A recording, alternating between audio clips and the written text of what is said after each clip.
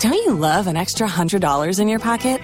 Have a TurboTax expert file your taxes for you by March 31st to get $100 back instantly. Because no matter what moves you made last year, TurboTax makes them count. That means getting $100 back and 100% accurate taxes, only from Intuit TurboTax. Must file by 3/31. Credit only applicable to federal filing fees with TurboTax full service. Offer can be modified or terminated at any time.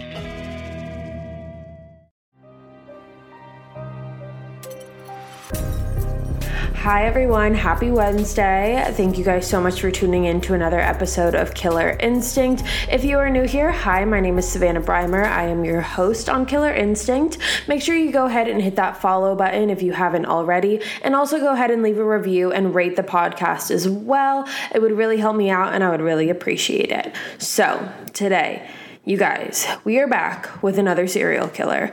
I haven't done a serial killer on my podcast for a while now, and I thought, why not? And we're not just talking about any serial killer today. Today we are talking about the second most prolific serial killer in the United States history. And as you can already tell from the title of the podcast today, we are talking about Gary Ridgeway, also known as the Green River Killer. Gary Ridgeway was convicted of 49 murders, again making him the second most prolific killer in United States history.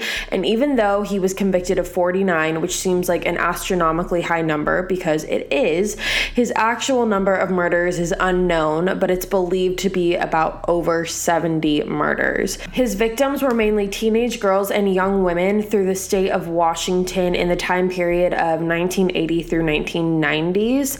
So let's talk about life before these heinous killings started. And I went back and forth on this a long time, debating on whether or not I even wanted to share his pre-life and his upbringing and all of that, because I just don't think he deserves it. But I decided to do so because he doesn't deserve it. But I think this is a good way to get a grip on what was going on in his life at that time and during that time and what led up to everything. So Gary was born on February 18th in 1949 in Salt Lake City, Utah, to his parents, who are named Mary and Thomas Ridgeway. Gary was one of three boys, and he didn't have the easiest childhood. His parents were in no way the perfect poster of what a marriage should be, and they got into a lot of violent arguments that Gary and his brothers witnessed. He struggled with wetting the bed till he was about 13 years old, and after each episode of that happening, his mother Mary would help him clean up, and he later admitted that because of that, he ended up developing feelings of anger and also a sexual attraction towards his mother, and then those feelings turned into like a fantasy about murdering her. And Gary dealt with dyslexia and was held back a year in high school, and when he was 16, he actually stabbed a 6-year-old boy after leading him through the woods with him, and he stabbed him through his ribs and into his liver. Fortunately, the boy survived the attack, but this was only the beginning of Gary's violent outbursts. I was never able to find why he needed to stab the 6-year-old boy or what the motive was in that. I don't think there was one, but luckily the boy did survive. So Gary graduated high school in 1969 when he was 20 years old, and he married his 19-year-old girlfriend at the time, Claudia Craig, in 1970. Right after that, he joined the Navy, and while serving in Vietnam, he had many different affairs. He was in no way, shape, or form the perfect loyal husband. I'm not really sure if affairs are the right word. He slept with a lot of different sex workers while he was gone, but Claudia wasn't the most loyal to Gary either, because she had actually had an affair as well, and because of all of the infidelity, their marriage ended in 1972. Gary moved on fairly quickly, and he got his next wife pretty immediately after that in 1973, and her name was Marcia Brown. That marriage lasted a little longer, but because of infidelity, again, they got a divorce in 1981, but later Marcia disclosed that on multiple different occasions, Gary had become very violent with her and was very overly demanding in their sex life. So with that being said, and with that kind of background foundation story, let's move on to the murders.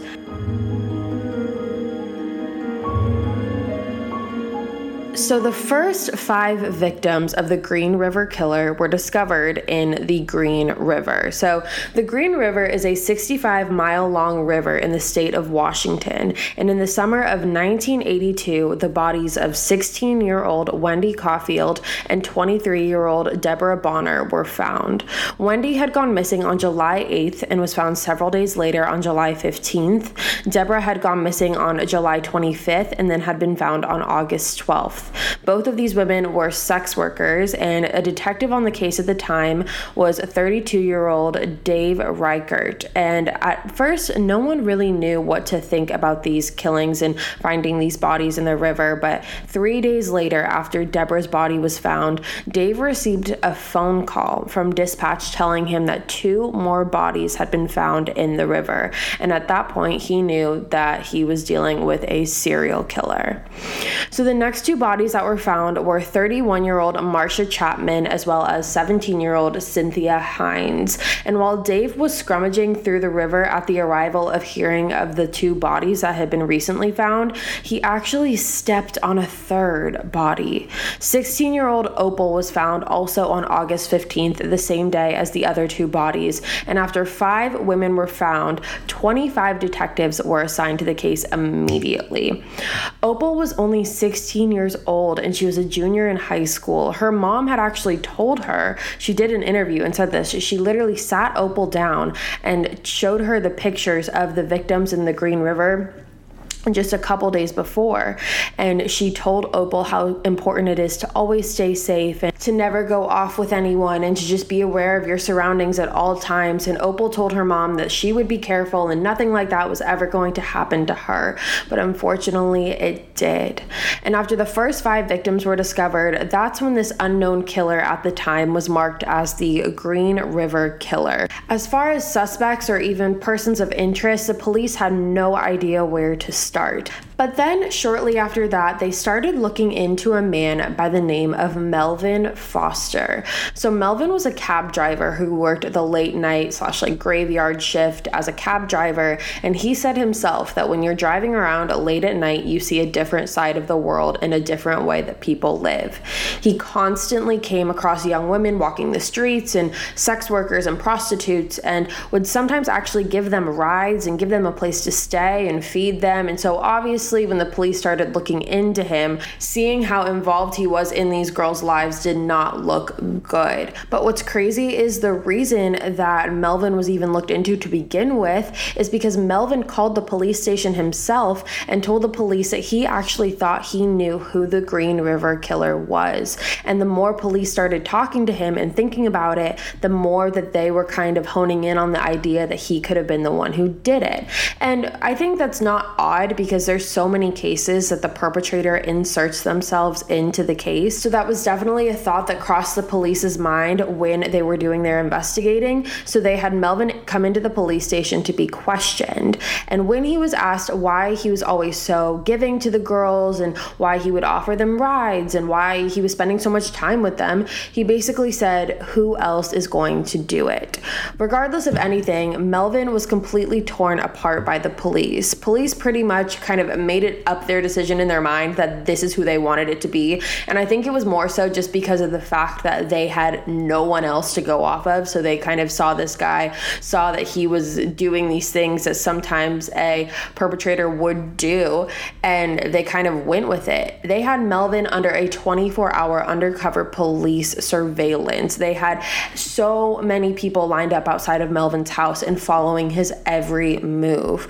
But regardless of their speculation, there was no evidence that ever linked Melvin to the other girls other than the fact that he would give them rides sometimes. There was no DNA, there was nothing. And after a while, Melvin was finally dismissed as being a person of interest, and the police were really back to square one. So after the initial 5 victims were found, there were no other victims that had been discovered for months. So police thought that this was kind of the end of the killings, and whoever did this got his aggression out and it was done. But that was very much just wishful thinking.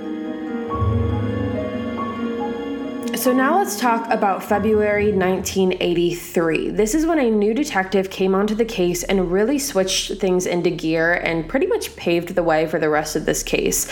This man's name was Bob Capel. When Bob came in and started reviewing the detective files of what had been done thus far, he noticed quite a few slip-ups. Firstly, the previous detectives on this case weren't really questioning pimps and prostitutes about the murders and if they knew anything, which is kind of a red flag considering the fact that all of the victims had something or some sort of connection with sex work. And with that, Bob set up an entire new protocol. He also told detectives that despite their beliefs that the Green River Killer had stopped his killings, he hadn't stopped killing and most likely had been continuing his killings the past 7 months that they thought he was done. So then May 8th of 1983, just a couple months after Bob came onto the case, the body of 21-year-old Carol Christensen was found in Maple Valley, Washington, by a family who was out in a forest searching for mushrooms. And the way her body was found was beyond bizarre. She was actually found face up, like lying down face up, and she had a paper bag over her head. And like I said, she was face up and her hands were over her body, so like her hands were on her stomach, and she was holding a bottle of wine, as well as she had a sausage, like cut up sausages that were shaped in the shape of a pyramid on her as well. And if that's not bizarre enough, she actually also had 2 dead trout, like dead trout fish, lying on her neck and on her shoulders. So according to Bob, he said that the reason that she was staged like this is because the killer wanted to come back and see her like that. Keeping her in this staged, so to speak, way really allowed the killer to come back and relive his crime. And then in the summer and fall of 1983, more and more bodies had been discovered, and by the end of 1983, 14 more bodies had been found and 23 more were missing. These women included Shonda Summers, Gail Matthews, Shelley Ontosh, Constance Nayon, Kelly Ware, Mary Bridget, Kimmy Kay, and many, many, many more. Mostly all of these victims had some connection with either being a prostitute or a runaway. That was pretty much the Green River Killer's victimology. And these bodies weren't found in a river, though. Even though the first initial 5 were, the rest of them were not found in the Green River. So the community was becoming more and more restless with the fact that so many women were being killed, yet the police didn't have, or at least weren't coming out with, any possible suspects or people of interest. How this killer was able to kill so many people and get away with it every single time was beyond so many people. And I could completely understand that. I think that like if people were just dying and dying and dying and dying, and like especially if you're related or connected, or there's so many things and emotions that run through your head, and knowing that this person is still out there and that they could do it again and they will do it again. I can't even imagine that. So the Green River Task Force was waiting for a break that they seemed to never get until they finally got help from someone who they least expected it. Are you guys ready to hear who this is? Another serial killer. Okay, we're going to take a short break, but we will be right back with more of the Killer Instinct podcast. Do you ever fantasize about who you'd be if you lived somewhere different? Maybe you'd surf if you lived by the beach, or maybe if you lived in the city, you would live above a coffee shop and finally be able to write that novel you've always dreamed of. Or if you had a dishwasher, maybe you'd actually be able to start cooking and make a proper dinner at home. With over 1 million available units for rent on Apartments.com, the you abilities are endless. Apartments.com lets you narrow down exactly what you want and when you want it. And with their instant alert, you'll never miss out on seeing what could be your new perfect place. Apartments.com has helped millions of renters find their perfect place to live, whether that's an apartment, a townhome, or even a house. And they can help you find exactly what it is that you're looking for. Visit Apartments.com, the place to find a place. Hey, it's Kaylee Cuoco for Priceline. Ready to go to your happy place for a happy price? Well, why didn't you say so? Just download the Priceline app right now and save up to 60% on hotels. So whether it's Cousin Kevin's Kazoo Concert in Kansas City, go Kevin, or Becky's Bachelorette Bash in Bermuda, you never have to miss a trip ever again. So download the Priceline app today. Your savings are waiting. Go to your happy place for a happy price. Go to your happy price, Priceline. All right, you guys, welcome back. So you guys are about to be mind blown, because when I was reading this and just going through all of this, I was just shocked this entire way. So in October of 1984, Ted Bundy, my friends, Ted Bundy, who I'm sure you all know. If you're listening to this podcast, I'm sure you know who he is. I also have a video all about Ted Bundy on my YouTube channel, but Ted Bundy wrote in a letter to the police station and offered to help the police in finally tracking down who he calls, quote unquote, the River Man. So that is who Ted Bundy that's like the name that he came up with for the Green River Killer. And a lot of people believe that Ted did this for one of two reasons, or probably both, honestly. The first one was that the Green River Killer victim count was getting so high, like astronomically high, that Ted Bundy, being the monster he was, wanted to stop the Green River Killer before he had the chance to possibly catch up with Ted Bundy's kill count. Also, the second reason is that the two of them are very similar in their narcissistic ways and want to be the center of attention at all times. And with the Green River Killer getting so much attention, in Ted Bundy's mind, it was like drawing away attention from him and what he had done. So he needed to insert himself in the whole situation again. And Ted Bundy also lived in Washington at one point before, and he also killed women there, which is just twisted in its own way. So he is familiar with the area. And on November 17th of 1984, Bob Keppel and Dave Reichart, both of those detectives that we spoke about earlier, met with Ted Bundy at the Florida prison he was kept at. And as far as behavior goes, well, first of all, Ted Bundy had a lot to say about this entire situation, but let's begin with going over what he said about this killer's personality. So Ted Bundy said, quote, "He doesn't want to get caught. He's going to make changes in his behavior to, stay ahead of you and avoid publicity. He may not be a sophisticated type to sit down and analyze this. He knows it like a fox knows his stuff. He knows it like any predator seems to know his victim, not in an analytical way, but in a sensory and an intuitive way," end quote. So that was able to tell police about the type of person they were looking for. And let me just tell you, it was absolutely crazy listening to Ted Bundy talk about this. The recordings are all over the internet, so you can go check them out if you're interested in it. It was so weird hearing Ted Bundy try to track down another serial killer. But moving on. Police then asked him about the dump site that the bodies were being found in, and for that he said, quote, "The dump site where the bodies are left are significant. There's no underestimating that. In fact, that really is all you have right now. I mean, there may be some other evidence, but these are certainties. No question that the victim and the guy were there. That's a tremendous advantage. That's where I would focus," end quote. And after that, Ted talked about why the murderer would go back to these dump sites and revisit his victims, and his answer was shocking to police. He said, quote, "I think there are a couple things, and this may sound a bit strange. I'll offer them to you for what they're worth," end quote. So in Ted's opinion, he believed that the reason that the killer was coming back to see the victim was to commit necrophilia, which, if you don't know what that is, it is when you have sex with a dead body, with a corpse. And this was obviously very shocking to the police because they never really even considered that a possibility. And then Ted gave advice on how to catch him. He said, quote, "My opinion, the best chance you have at catching this guy red-handed is to get a site with a fresh body and stake it out," end quote. He told police to keep it quiet, surveil the site, and wait for the killer to come back. Police hadn't thought about this idea before, so when they heard Ted Bundy request it, they decided to give it a shot, because at this point, anything they were willing to give a shot if they had not already. But the problem now was finding a body for the killer to come back to that hadn't been skeletonized yet. So now fast forward to 1986, and at this point over 50 detectives, 50 were working on this case, and the FBI behavioral unit came in and profiled this killer as a white male, a loner, and in his 30s, which honestly is like one of the biggest wide, vague variety of people that I've ever heard of.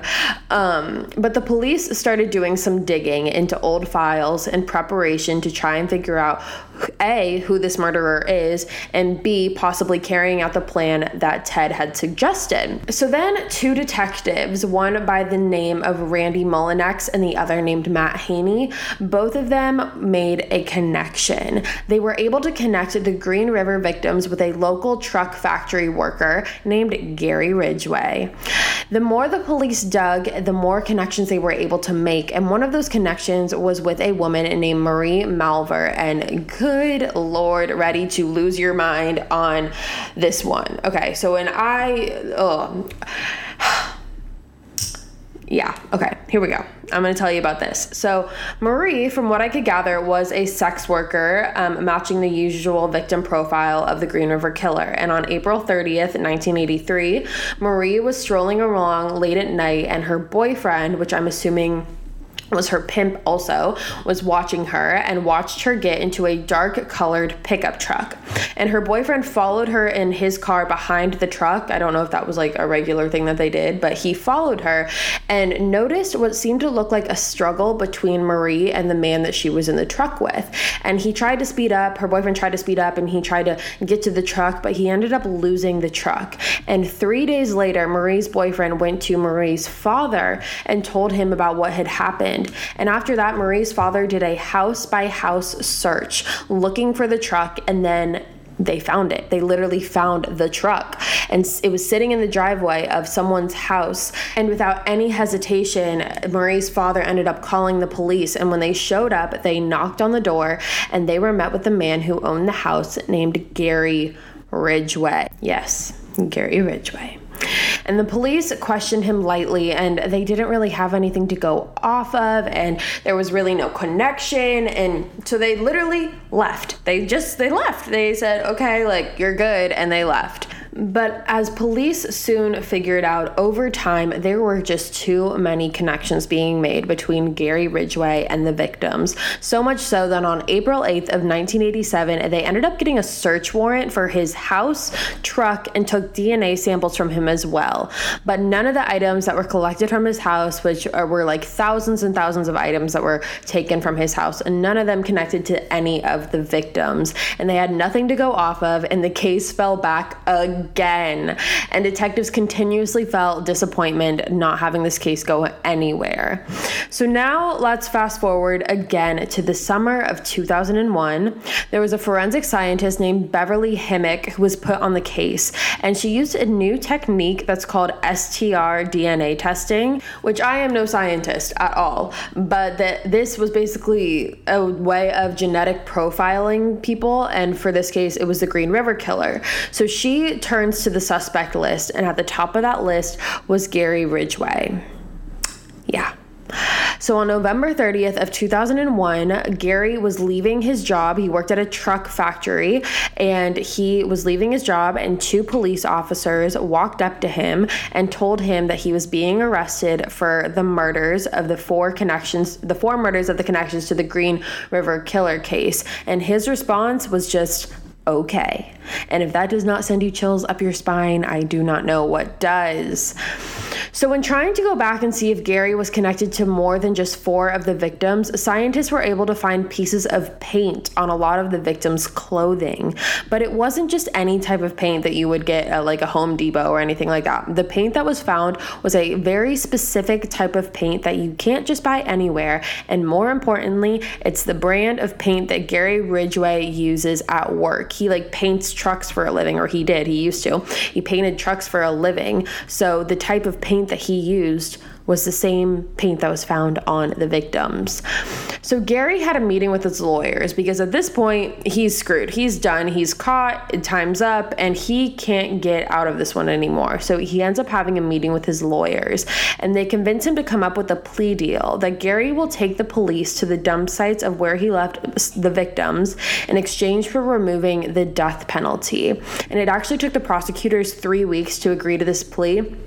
Mostly just because the prosecutors did not want to remove the death penalty because they thought that Gary was in no way, shape, or form deserving of any mercy or deserving for the will to live after what he's done. But they agreed because they thought that families of these victims deserved much more justice than Gary dying. Like, they would rather give the families the justice and the peace in their mind that they deserve, knowing that their loved ones have been found and brought home and they can bury them properly and do what they wish, rather than killing Gary.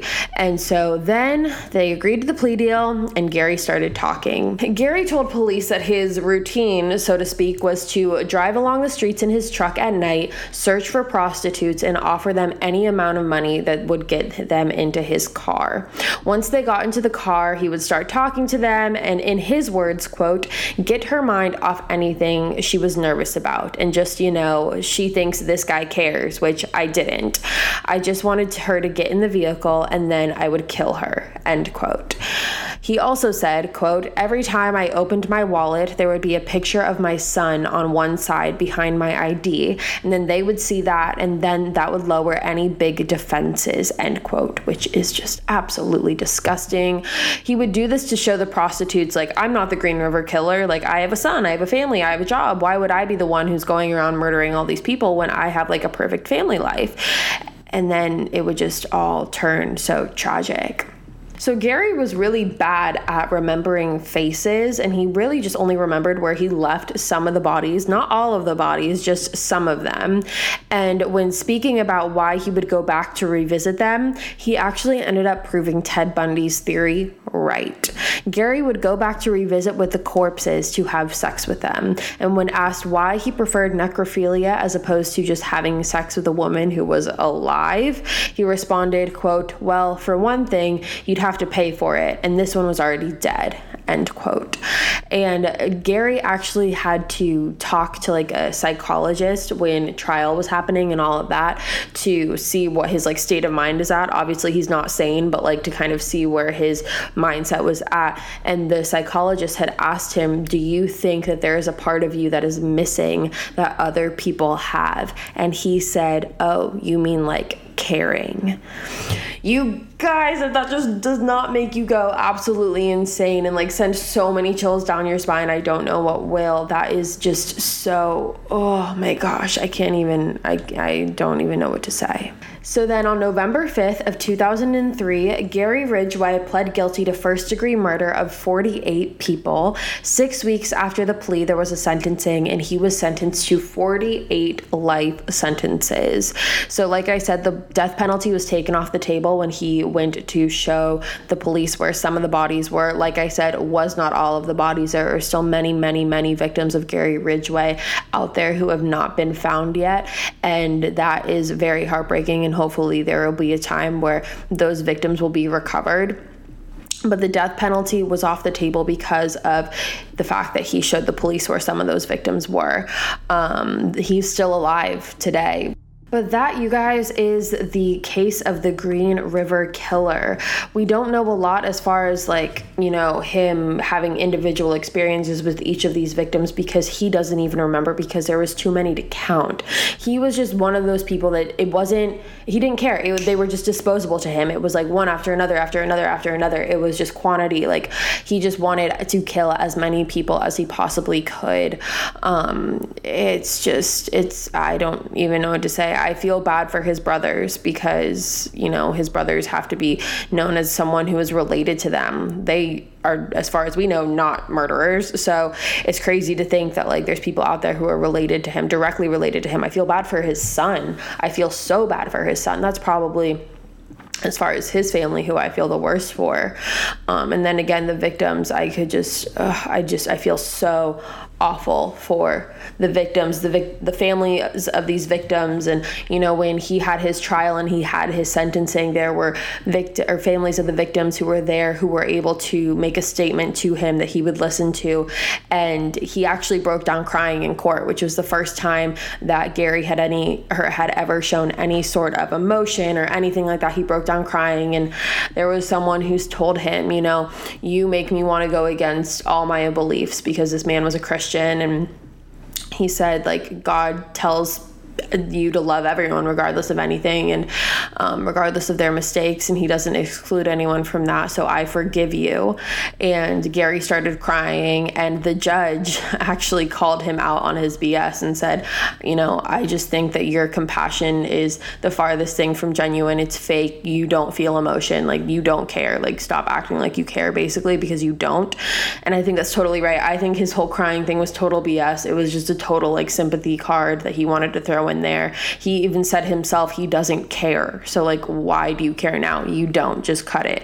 So that, you guys, is the end of today's episode. I would love to hear your thoughts on this case. You can either DM me at Savannah Breimer on Instagram and Twitter, and you can also send in your theories as well, or your thoughts, I guess, for this case, but your thoughts as well as case recommendations for cases to do in the future at killerinstinctpodcast@gmail.com. Again, that is just killerinstinctpodcast@gmail.com. But that is it for me today, you guys. Thank you so much for tuning in to another episode of Killer Instinct. As always, like I said in the beginning, go ahead, hit that follow button to make sure you never miss an episode. And if you go ahead and rate and leave a comment on this podcast, I would greatly, greatly appreciate that as well. All right, you guys, that is it for me today. I hope you guys have an amazing rest of your week. I will be back here next week for another episode. Have a great week, you guys, and stay safe.